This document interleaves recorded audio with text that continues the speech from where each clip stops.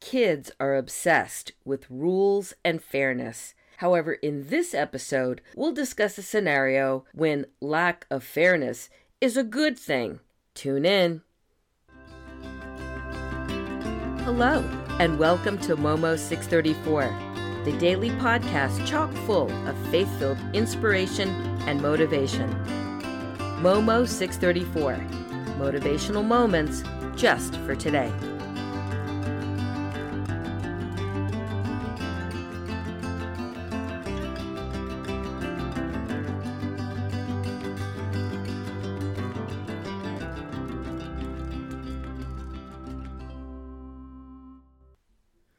In our last episode, we discussed toddlers and their preoccupation with why.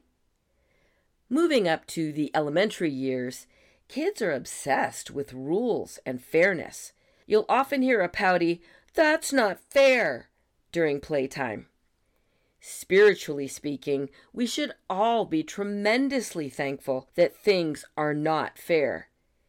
If they were, we would all be under a death sentence. Romans 6:23 says, "For the wages of sin is death, but the gift of God is eternal life in Christ Jesus our Lord." Mercy means we don't get what we deserve. Grace is unmerited favor. Through Christ, we have both, and neither should be considered fair because our sins cost the blood of Jesus. Yet, because of God's mercy and grace, we can rejoice now that we have the hope of eternal life, and later we can rejoice because we can live with Him eternally. One of the thieves, crucified along with Jesus, rebuked the other thief, saying, "We are punished justly, for we are receiving what our actions deserve, but this man has done nothing wrong." Luke 23:41.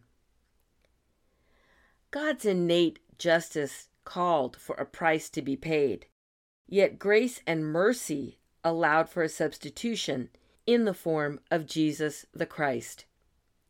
Our meme for today says, "Sometimes what we get isn't fair, and for that, we should be thankful." So the next time you lament that things are not fair, instead rejoice that we have an advocate who paid the ransom and obtained our freedom from the twin shackles of sin and death. Thanks for listening to Momo 634, motivational moments just for today.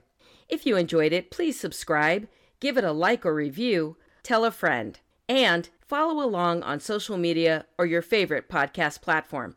To have episodes mailed to you, subscribe at momo634.substack.com. To receive bonus episodes and support this podcast, become a premium Substack subscriber.